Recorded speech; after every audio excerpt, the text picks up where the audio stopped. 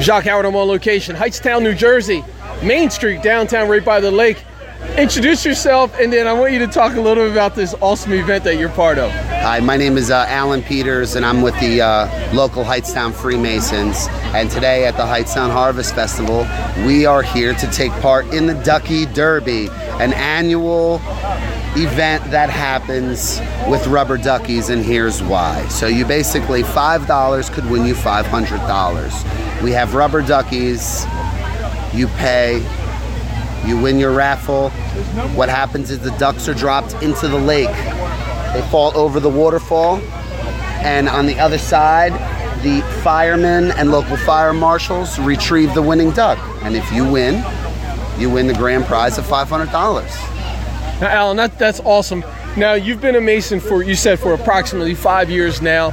Just talk about the Hightstown Apollo Lodge, which started in 1856. It's a lot of rich history. Predominant road names in our local area are predominant, deep-rooted local families who were almost the first settlers, is not the right word, but the first families to be a part and start the city and have the city grow. So a lot of deep-rooted history with a lot of gentlemen and a lot of local farm families. It's just a lot of good people, strong brotherhood. Mm-hmm. And now here at this event, how long has your lodge been a part of this Hightstown event? And what are you anticipating for today's event? I would say we've been in this event, and I wouldn't hold me to this, but close to a decade. We are a predominant part of the community, and I would say we will have a good turnout.